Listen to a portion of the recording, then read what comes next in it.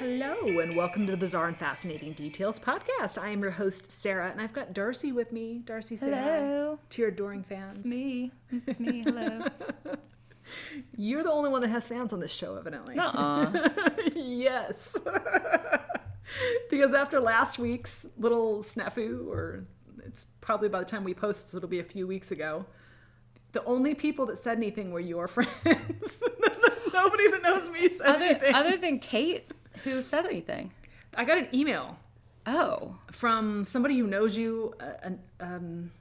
She seemed like, I can't remember what her name was, but I got an email from somebody that knows you that was like, what happened? Is Darcy still on the show? I was so Oh, that's so weird. The only person that contacted me about it was my friend Kate, and she just messaged me. In any case, somebody that knew you said they knew you and said, I thought Darcy was, I think it was either a friend of your mom's or like maybe one of your old coworkers or something like that. Oh, weird.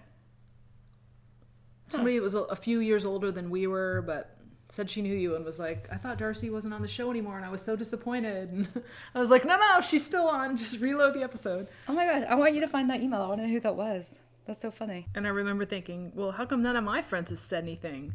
Rude. I have two friends that listen to the show that talk to me about it, and that's it. None of my other friends listen. Oh, here it is. Zave the Wise, or Save the Wise, XAV_the_wise, said, hello, I don't hear Darcy's voice at all on the Centoya Brown episode, just Sarah's. I'm listening via Himalaya. Not sure if y'all were aware. I don't know that person at all. I assumed that they were a friend of yours.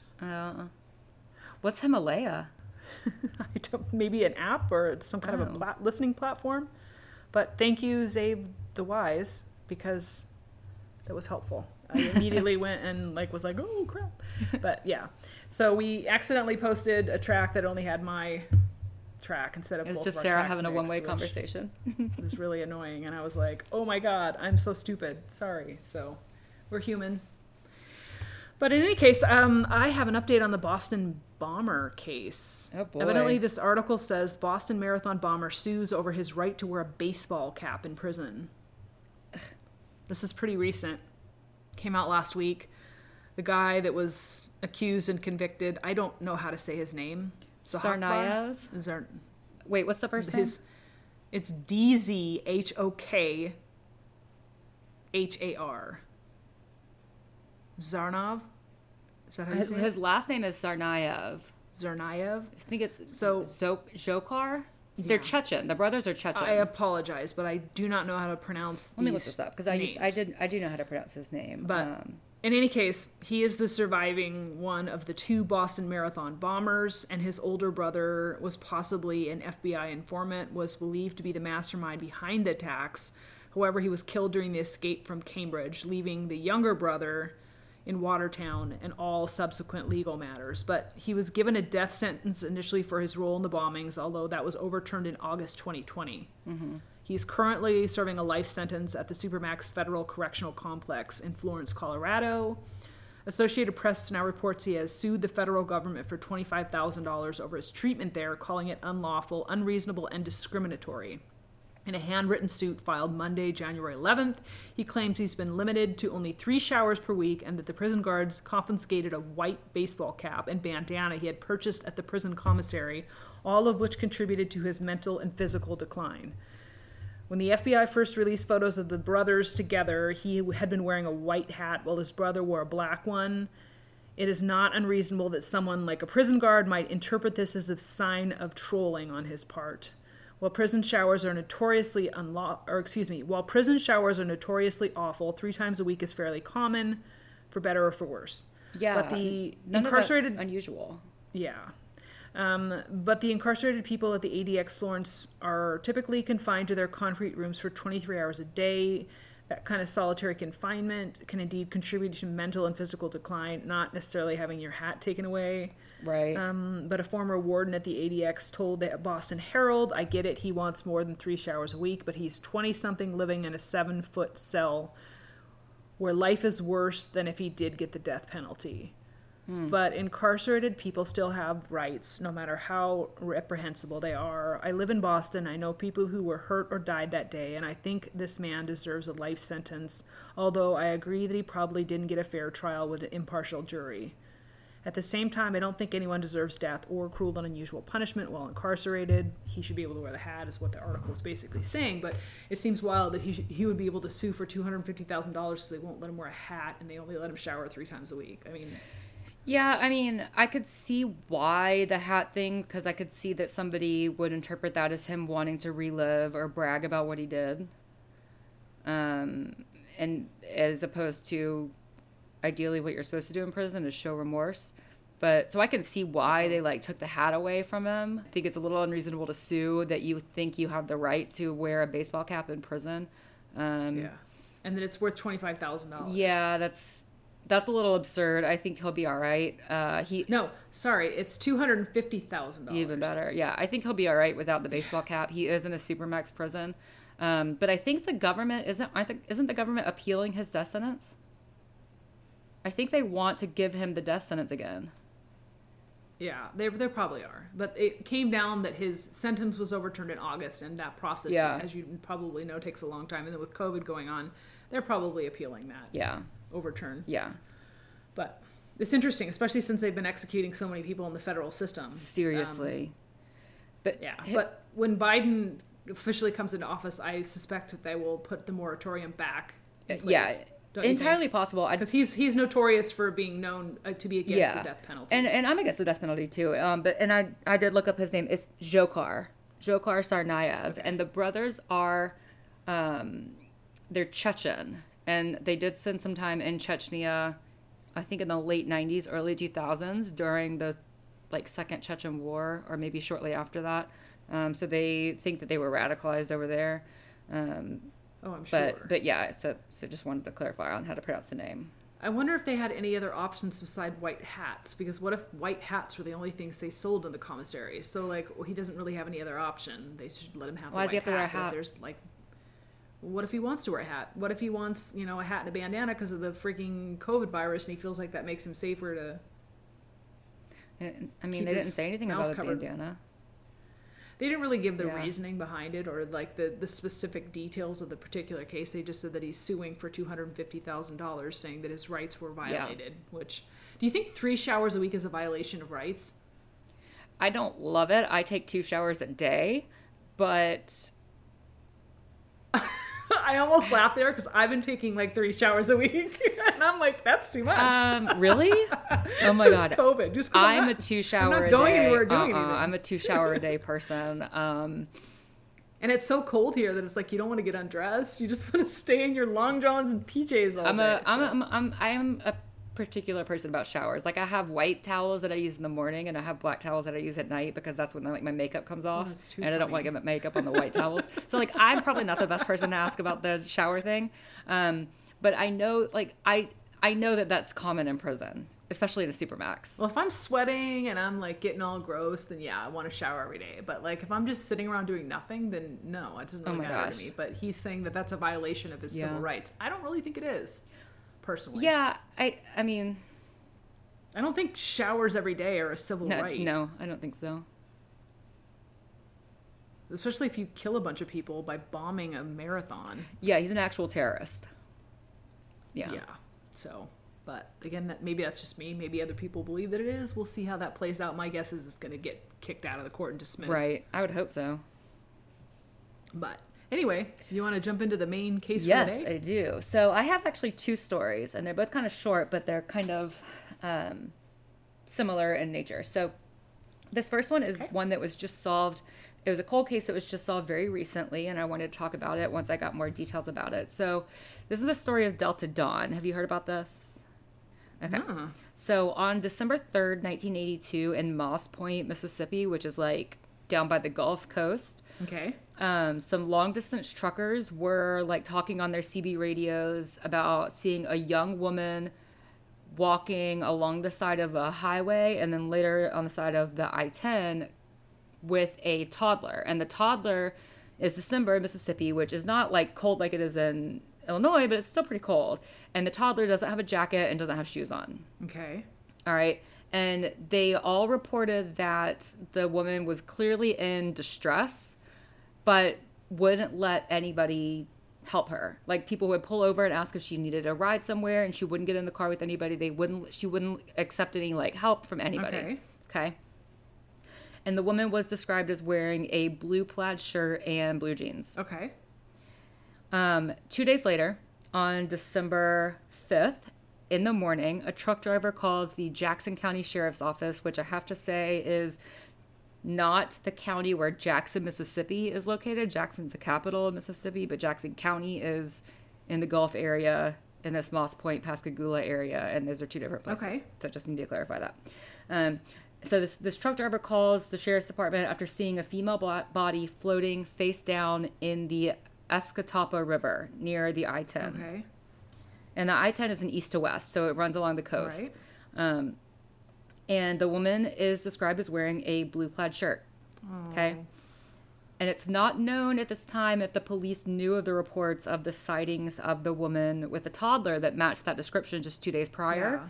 But obviously, hearing that a body is floating in the river, they send a sheriff's deputy out to the scene. Okay. And when the deputy arrives, he can't find the woman's body. Oh. All right, so he doesn't see anything. So he kind of decides he's going to continue to search around and expand the search area. And when he does that, he comes upon the body of a small female toddler lying partially submerged face up in the weeds on the banks of this river, near this bridge where the driver was driving over, where he saw the woman's body. Okay. Authorities ruled the child's cause of death drowning because she had water in her lungs, but they also couldn't rule out strangulation. Okay, so there were apparently signs of some trauma on her body. And they believed that she had been thrown off of the bridge. Oh my gosh.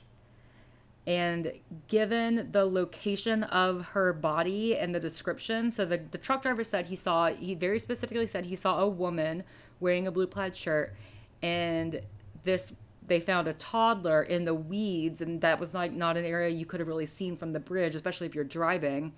They don't think that this is the same sighting. Wow. Okay. So, authorities continued to search the river for this woman's body that was reported by the driver, and they dredged the river, but they never found another body. Wow. Or they never found her body. So they performed an autopsy on the child, and it was determined that someone had tried to smother the child before throwing her in the river, but she was still alive when she entered the water. Like I said, she had water in her lungs. Yep. And it was also determined that she was between 18 months and 2 years old. Aww. And this is partially determined by the presence of 12 milk teeth, or the baby teeth. She had no food in her stomach, and there was evidence that she was malnourished. Aww. And this is around the time that they make the connection between the sightings of the woman and toddler walking along the 10 and the description of the woman's body floating in the river and subsequent discovery of the toddler. So now they're starting to think these two are the same. And at that time, they believe the woman's body that was reported by the driver is the same as the woman walking along the interstate, but her body has never been recovered. And despite being covered extensively in the news at the time, nobody ever came forward to say, that I was that woman walking along the highway. So do you think she was killed and maybe alligators ate her, or do you think she just was never there? Well, I'm going to kind of get to that, but something just occurred to me that I didn't actually write down, but it kind of seems obvious that nobody would come forward because they believe that this toddler was thrown from the bridge. So it kind of makes sense that nobody would come forward if they're suspect in murdering this child, right? So that just kind of occurred to me, but there's been no trace of this woman that has been described. So you think she murdered this child? That's what the authorities think. And no one was actually in the water? Well, no. The authorities think maybe it was a murder-suicide. They do believe that this woman's body was in the water. They just have never found it. So she was probably eaten by gators, is what they're thinking. Well, they have a couple of theories I'm going to get to, but shortly after the toddler was found, one of the retired sheriff's deputies named Virgil Moore and his wife asked to adopt the baby so that they could give her a proper Christian burial, because nobody came forward and claimed her. So not wanting her to be buried under Jane Doe, they ended up calling her Baby Jane.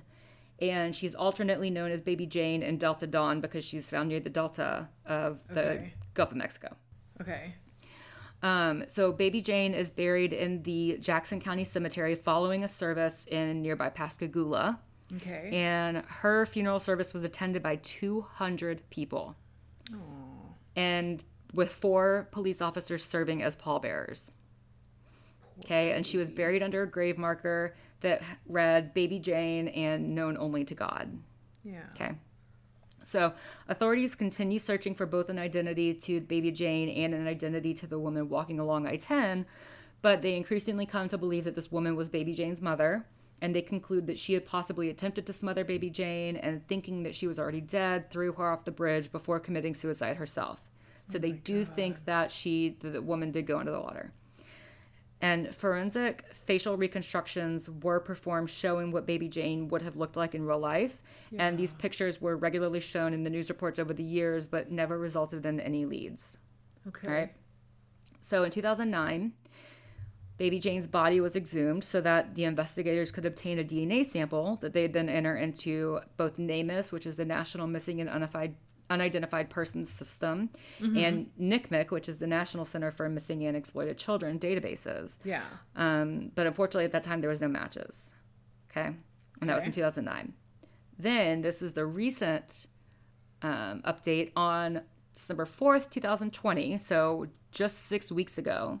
Jackson County Sheriff's Office held a press conference announcing that they had identified Baby Jane as 18-month-old Alicia Ann Heinrich of Joplin, Missouri.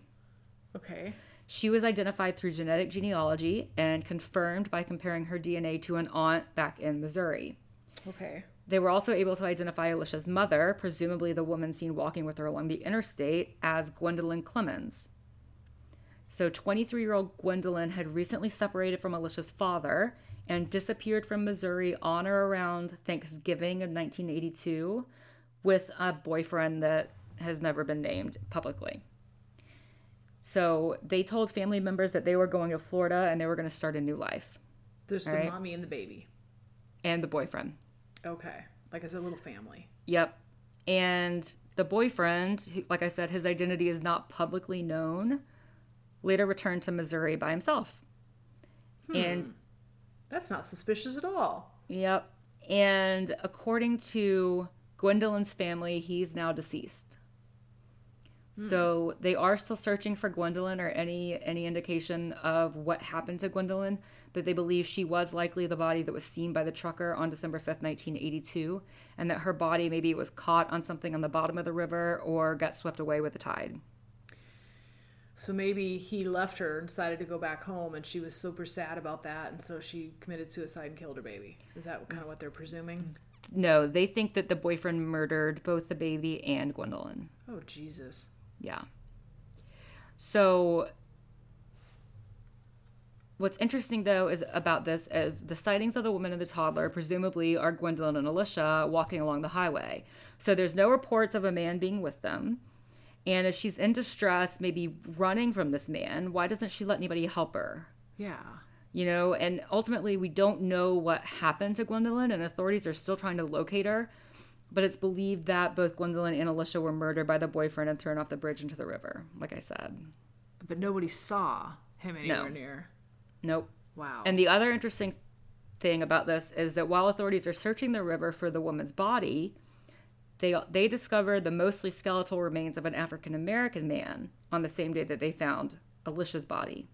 What? He'd been shot, and it's believed he'd been in the river for at least 6 months before he was discovered. So he's still unidentified, and it's not believed that his death is connected to Alicia's in any way.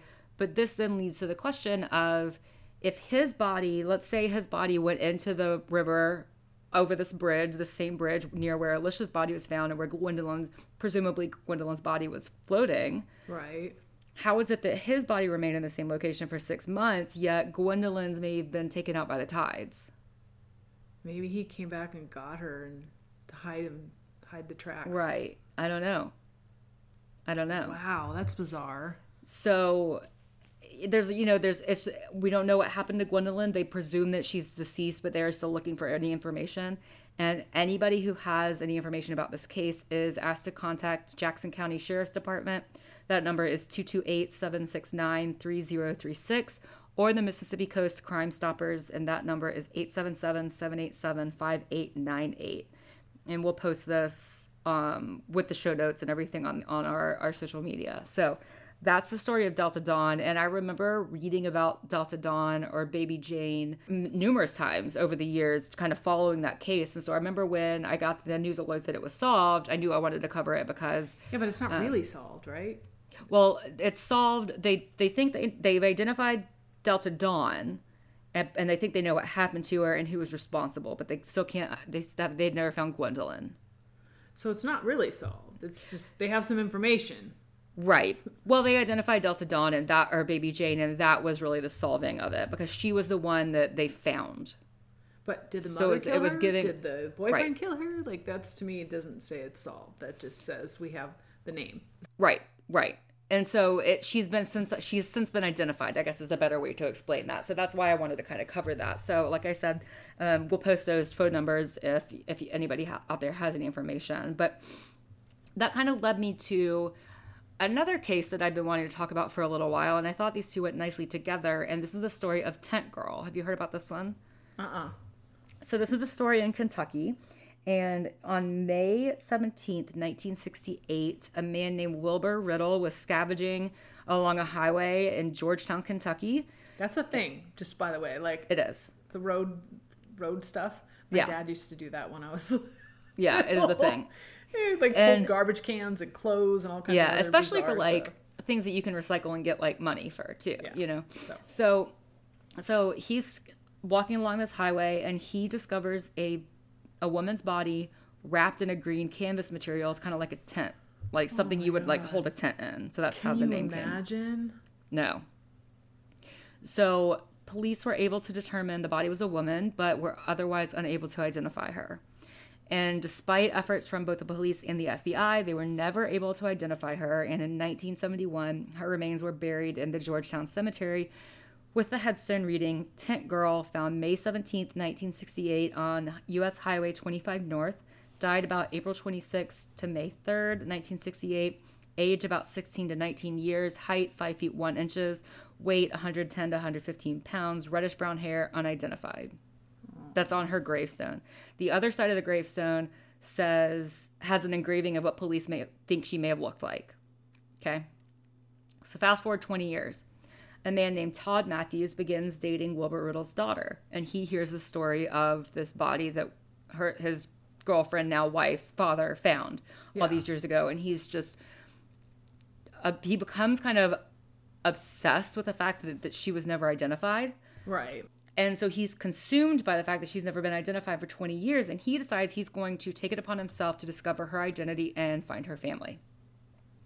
So for 10 years, Matthews researched this case and looked through reports of missing women from that time and from that area. And this is in the early days of the internet, mid to late 90s. Right. And so he starts using things like email directories to search for people who lived in the Georgetown area in the late 1960s. And he's also getting on like public forums and discussion groups for reports of missing women from that place and time. In 1998, he comes across a posting from a woman in Arkansas named Rosemary Westbrook, who has been looking for her missing older sister, Barbara Ann Hackman Taylor. Barbara Ann had gotten married and became estranged from her family, so no one in her family had heard from her since 1968. Wait, 16, 19, so she got married real young. Well, that was the estimation based on the forensics. Okay. So she's actually 24 when she goes missing. Okay. And so, like I said, nobody in her family had heard from her since 1968. And Rosemary had been posting on the internet about her sister for a little while, but did not get a single response until Matthews contacts her. Wow. So Matthews believes that the description of Barbara Ann matches the description of Tent Girl. And he's going to then act as a liaison for Rosemary and connects her with the forensic medical examiner for this area in Kentucky. Okay. So Dr. Emily Craig, the medical examiner, believes that yes, there is a connection. We think that this could be the same woman. So she arranged to have Tent Girl's remains exhumed in 98 for a DNA comparison. Wow. So on April 22nd, 1998, just 1 month shy of the 30-year mark, Tent Girl is positively identified as Barbara Ann Hackman Taylor. Okay. We got So like I said, 24-year-old Barbara Ann was working at a restaurant in Lexington and had recently had a young daughter when she disappeared.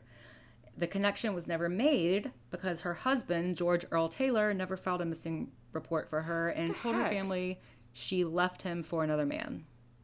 And they never thought anything suspicious of that. Well, remember, she was estranged from her family because of this marriage. He was very controlling and I believe abusive. So they didn't have a lot of contact with her prior to her going missing in the first place. And then he's just like, no, she left me for another guy. Don't know where she is. And this is the 60s, right? Yep, 68. So, again, no email. Right. Probably not a lot of phones. Yeah. Probably and wouldn't be her challenging. family's back in Arkansas and she's in Kentucky. So, it's hard to kind of really gauge where she is, Mm-hmm. So the husband, George Earl Taylor, he actually died in 1987. But they were able to find Barbara Ann's daughter, who lived in Ohio near her father's family. So she had since married and had children of her own by the time her mother's remains were identified. Wow. And she's also survived, Barbara Ann is also survived by 3 sisters living in Arkansas, California, and Maine. So like the whole family kind of spread out, which may have been another reason that it was very difficult to find out what happened to her. So she only had one kid? Yes.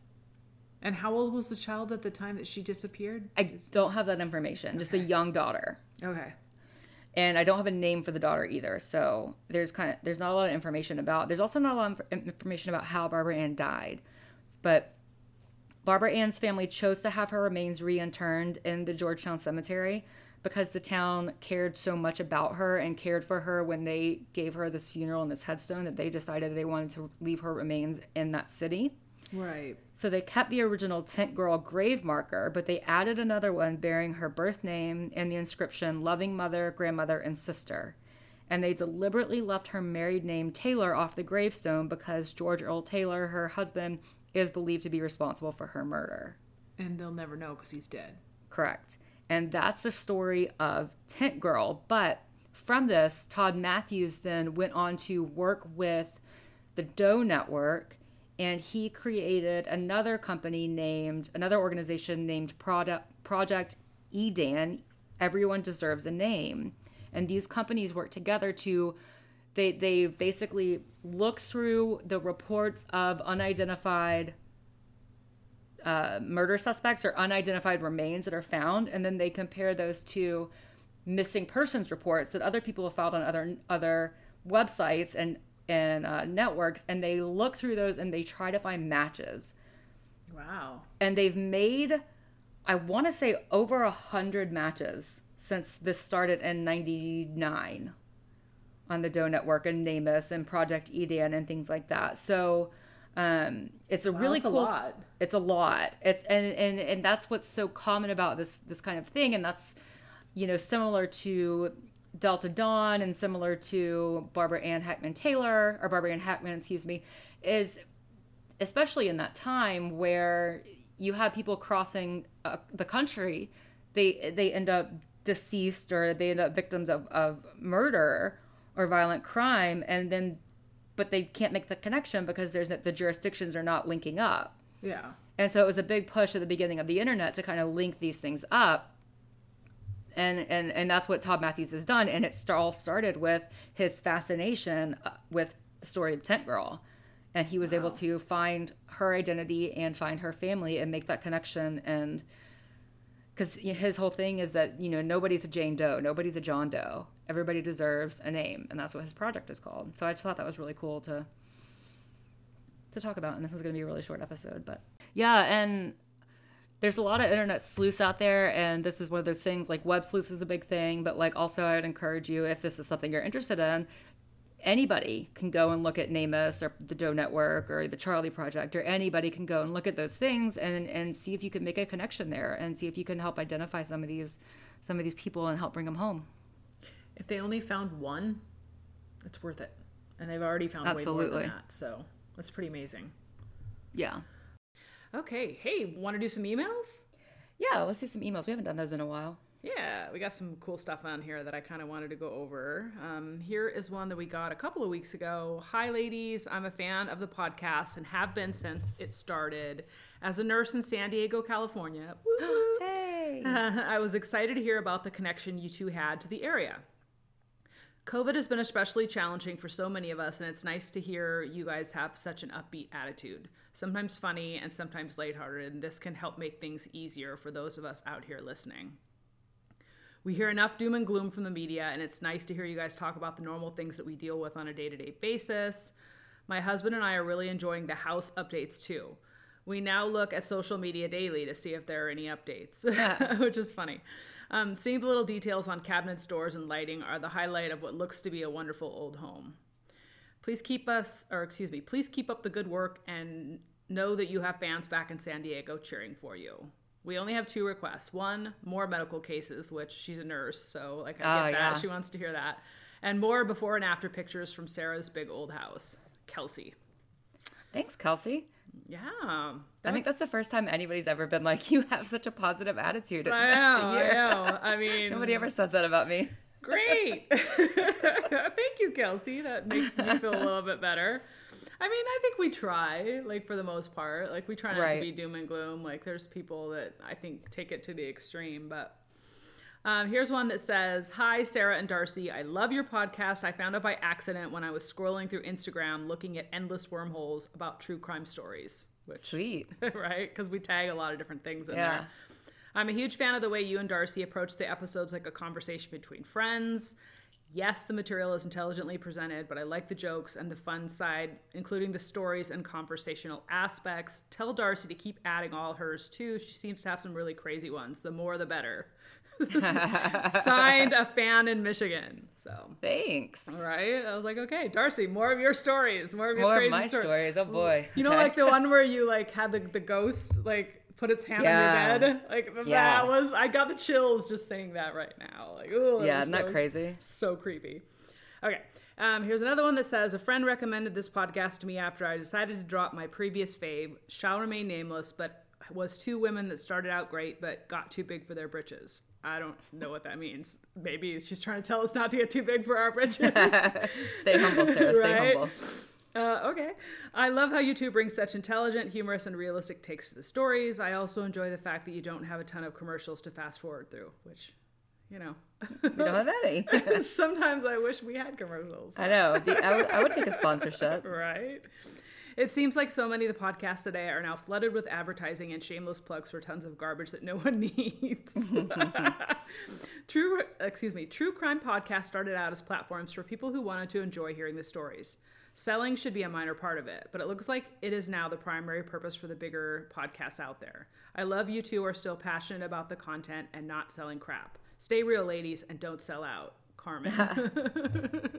I think there's a lot of people that, with how big podcasts have gotten, I think there's a lot of people that this is their, like, primary source of income now. Yeah. And that means that they have to rely on advertising and sell a lot of products and stuff like that. Yeah. and Carmen, there's certainly still people that, like, are working their regular careers and then also are earning, you know, a little bit on the side. But right now, we're still searching for advertisers. Not gonna lie, Carmen, we would if we could. Yeah. I mean, not sell out, but, like, we'd have some advertising. Man, I think there's a fine line between just kind of getting it to the point where, like, every couple minutes there's one and they have them at inappropriate times, and the ones where they don't really have a lot of collaboration or control over when it comes on in the podcast. So it just cuts the podcast at a weird spot. And then, so I think that, you know, we're going to be very judicious about what we do and make sure that the content that we are involved in is also, like, something relevant that we would ourselves want to be involved with. Like, I don't want to sell, like, I heard one podcast, I'm not going to name any names, but I heard one doing adverts for e-cigarettes. Ew. And immediately I was so like, oh no, they're so bad. Yeah. And there's so much research out there that is just saying that they're just extremely dangerous and they're doing all kinds of bad stuff to younger kids, and they're really targeting young kids for those e-cigarettes. So I was just like, ooh, I personally wouldn't have chosen to use that one. Right. But, you know, I'm not going to judge somebody for taking something during this period of time where everyone is just struggling to stay alive. But for me, Yeah.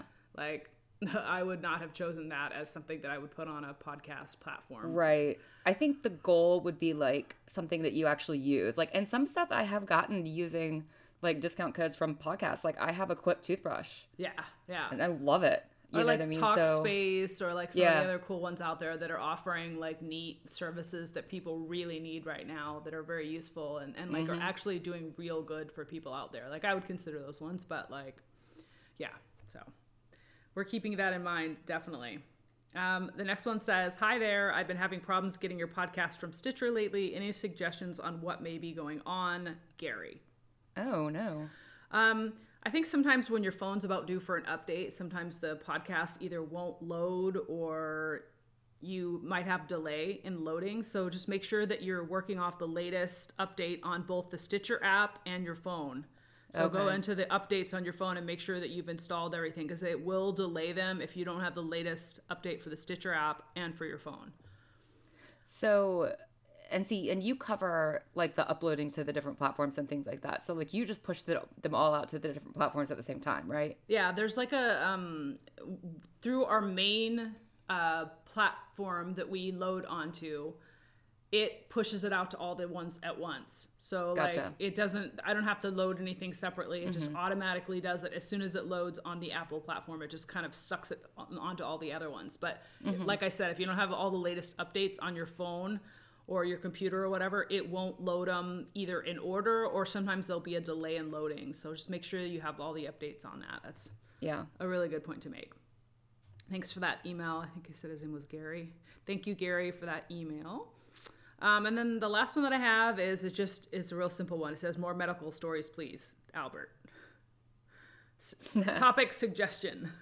Albert gets right to the point and doesn't mess Boom. around. Love it. Thank you, Albert, Concise to the point. for taking the time to write to us and let us know that you would like to hear more medical stories. I think that's something that's kind of like in your wheelhouse.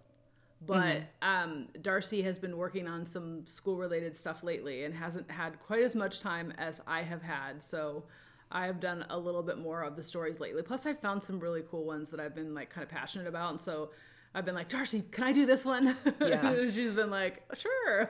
Yeah, I'm getting to like the last big push of doing my PhD. I'm about to propose my topic and get started on my dissertation, like data collection and stuff like that. So things are kind of hectic. I'm doing all of that stuff, and that's like the medical stuff that I'm doing like on a day-to-day basis. So sometimes I'm like, I want to take a break from the medical stuff and just like read about a good old-fashioned murder or something like that. Yeah. but yeah, I will once I have some time and to kind of catch my breath and get these next couple steps in the PhD process behind me, then I'll start doing some more medical-based crime stuff because I really enjoy talking about it too. It gives me a chance to nerd out as well. Yeah, for real. And I have gotten a couple like separate comments that were not like email per se, but comments from friends on either Facebook or just texting me saying that they have enjoyed some of the episodes.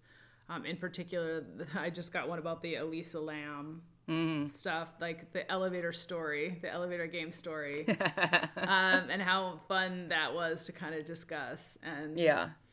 we've kind of decided to, like, initially I didn't really do those types of portions within the stories because Darcy was either annoyed by them or didn't want to talk about it. Supernatural stuff just really freaks me out. Like it's like a level that like of fear that like I can't even like tangibly describe. It really freaks me out. So I was like, we can't do any supernatural. Well, but after then I heard like, the story about the hand on your bed, yeah. I can So understand.